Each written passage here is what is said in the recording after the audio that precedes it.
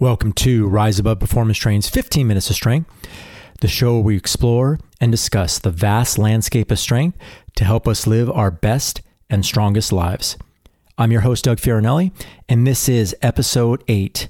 Is it okay to work out every day? Is it okay to work out every day? Short answer, yes. Okay, podcast episode over. I'll see you guys next time. Thanks for tuning in. Bad joke aside, yes, it is okay to work out every day, and I'll tell you how to do it and maybe why you want to do it, but you have to lay out certain ground rules and kind of understand what you're doing. Now, the first thing is we want to distinguish between working out and training. Now, with my superiority complex, I rarely call it working out. I always think I'm training because it just sounds better and it sounds more important. But in actuality, there is a little bit of a difference if we use the definitive terms. Working out, I would just say, is general working out, whether it be weight training or jogging or bicycling. This is general GPP or general preparation training to do something better, like on the weekends. If you're doing, like I like to do archery, or if you like to ski, these things help you become better for, just general tasks that you want to do later on in life or on the weekends, or even just be able to run around with your kids and play sports with them. Training, however, is a little more specific. It is actual training for something, whether it be a marathon or a kettlebell long cycle competition. These have to be much more structured, and you're probably not going to be able to work out every day in a sense when you do those things because you don't want to overtrain. And with the training being so specific, you have to make sure that you're hitting your numbers, hitting your goals, hitting your mileage. And, that comes at a cost. And it also comes at a cost that you need to rest on off days or do other things on off days. With part one here, if you are working out for general purpose and general life strength and ability, working out every day is okay. If we are training for something specific, we have to stick with the program and incorporate those rest days to make sure we recover so we do our best on the actual event. When we're working out, and let's say we're working out every day, like we just talked about with the training program, we have a specific training program. It's like, we have to do this today. We have to run 8 miles, or we have to do intervals, or we have to lift this much weight. And we try our best to hit those numbers. If you're working out every day, you can be a little more liberal and discerning about what you're going to do. I personally work out every day, and I like to, kind of check in with my body before, during, and after the program to see where I'm at and to see what I'm going to do that day, and also maybe the next day, and if I did too much or too little. For example, in the morning, I just, general speaking, I see if I spring up out of bed or if I'm, hobbling out of bed, then I kind of know I either need a little bit more warm up or I'm going to have to rein it in a little bit during that day. I am generally doing some type of mobility in the morning, again, to see where my body's at. Are my traps tight? Is my low back tight? Or am I feeling really good? Am I moving fluidly? Then I'll pretty much have a good training day, and I can count on doing things that are a little bit more aggressive. Let's say I can do a little bit heavier deadlift, or I can do a little bit more kettlebell work. Then I kind of assess during the workout, see how my workout's going. So let's say I'm doing a deadlift workout, and I did my first set at a certain weight, and I'm like, wow, that feels pretty good. I'm going to move up. Or I did a set and I'm like, you know what? I'm not feeling that strong. Maybe I'll keep the reps high, but I won't go up in weight, and I want to do the lift, but I'm not going to push the weight today. I'm just going to keep that weight where it's at and then get my work in. But days that I'm feeling good, I'm maybe like, oh, you know what? I'm going to drop the reps and I'm going to go for it a little bit more and see where I can go. And then after, when I'm doing my stretching and cool down, I'm going to see how the workout affected me. Am I starting to stiffen up? Well, maybe, it's a good workout and I just need to stretch out a little bit more, or maybe I did too much. Or do I feel like I have a lot of gas left in the tank?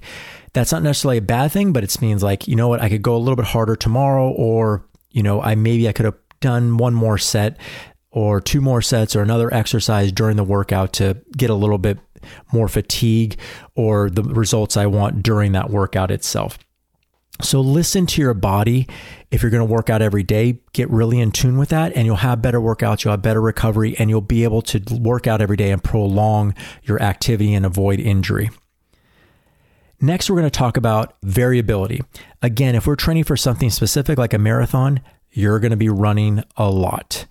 Now, training every day allows for a lot of variability. Now, workouts can be pretty much anything.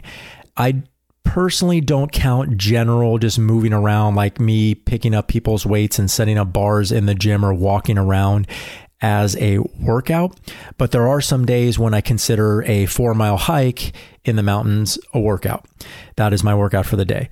There's also days where I do a 10-minute row set or a 15-minute row set, which isn't very long, but that is my workout. So I try to do something, or even like a yoga class, either if I do it online or watch a DVD. Yes, I still watch some DVDs, workout DVDs. So that could be my workout. Or there's some days when I'm pretty much in the gym 5 days a week and I'm doing some type of lifting. Now my lifting can be, I want to do a little bit more endurance thing. So I'm going to pick the kettlebells up and do some long cycle sets or snatch sets. Or I'm going to do some heavier weights and I'm going to do a little bit low reps, but I'm going to either do back squats or I'm going to do deadlifts. You know, that's going to be my workout for the day. Again, I'm going to check in with my body and I'm going to see how I'm feeling that day and then kind of what I want to do. Generally, I also try to kind of have some general ideas of what I want to accomplish during the week, and I have no time days or times that I'm going to do those things. For example, I like to keep pull-ups in my routine twice a week. I notice that if I do not do pull-ups, I get very bad at them very quickly. Not that I'm great at them right now, but I got to make sure I keep them in there so I can keep doing them. I also like to keep deadlifts in there. I like to keep some type of squat in there. But I also, want to keep in, I kind of mix things in. Like right now I'm doing a lot of Turkish get-ups and windmills because I've been neglecting those, and then maybe I'll flip it around some other week. So I have those core exercises I do. Now I don't have specific days that I do them on. However, if I'm feeling good, let's say I'm feeling strong, my knee feels good, I'm going to do squats and I'm going to get that done that day because I am feeling good. I feel ready to squat both physically and mentally, and I'm going to take care of that because that's what I want to do during the week. And if there's days when I'm not feeling good, it's very easy to kind of sit back and relax, but it's like, hey, you know what? I'm going to do a little more mobility and I'm only do body weight exercises today. I'm only going to do strap push-ups and bar inverted rows, calf raises, or I'll do some mini band walks or rotator cuff work. I still got it in, but I didn't stress my body or my nervous system out too much, but I still did things that I needed to do and wanted to do for that week. So not only is listening to that body help out in this respect, but also that variability of not programming specific days like the old ways of like the Weider days where you're like, okay, Monday is National Bench Press and Back Day. We don't need to do that. We can have that on a Wednesday. It's okay. The world is not going to collapse into a fiery ball and then fall into a water pit and go away because you did bench press on a Wednesday. It is okay. Trust me. So with those variabilities and listening to your body, you also want to incorporate more mobility and recovery. Because you are working out every day, you have to make sure that you're able to work out the next day. And it includes the boring stuff. I recommend some generic mobility in the beginning. So I get away with this because I do it a lot with my classes. So I'll do some just basic mobility and then I add my own in. My hips get very tight, especially if I haven't if I've done squats or deadlifts and I didn't stretch enough the night before I go to sleep, my hips get very tight. So I do a lot of hip work. I always like to check in with my shoulder because those tend to get tight. If I've been on the computer and my traps are tight, I want to make sure if I'm doing jerks or cleans or something kettlebell related, I got to make sure my shoulders are mobile. So I usually start off with basic mobility, body weight stuff, walks and crawls, rock backs.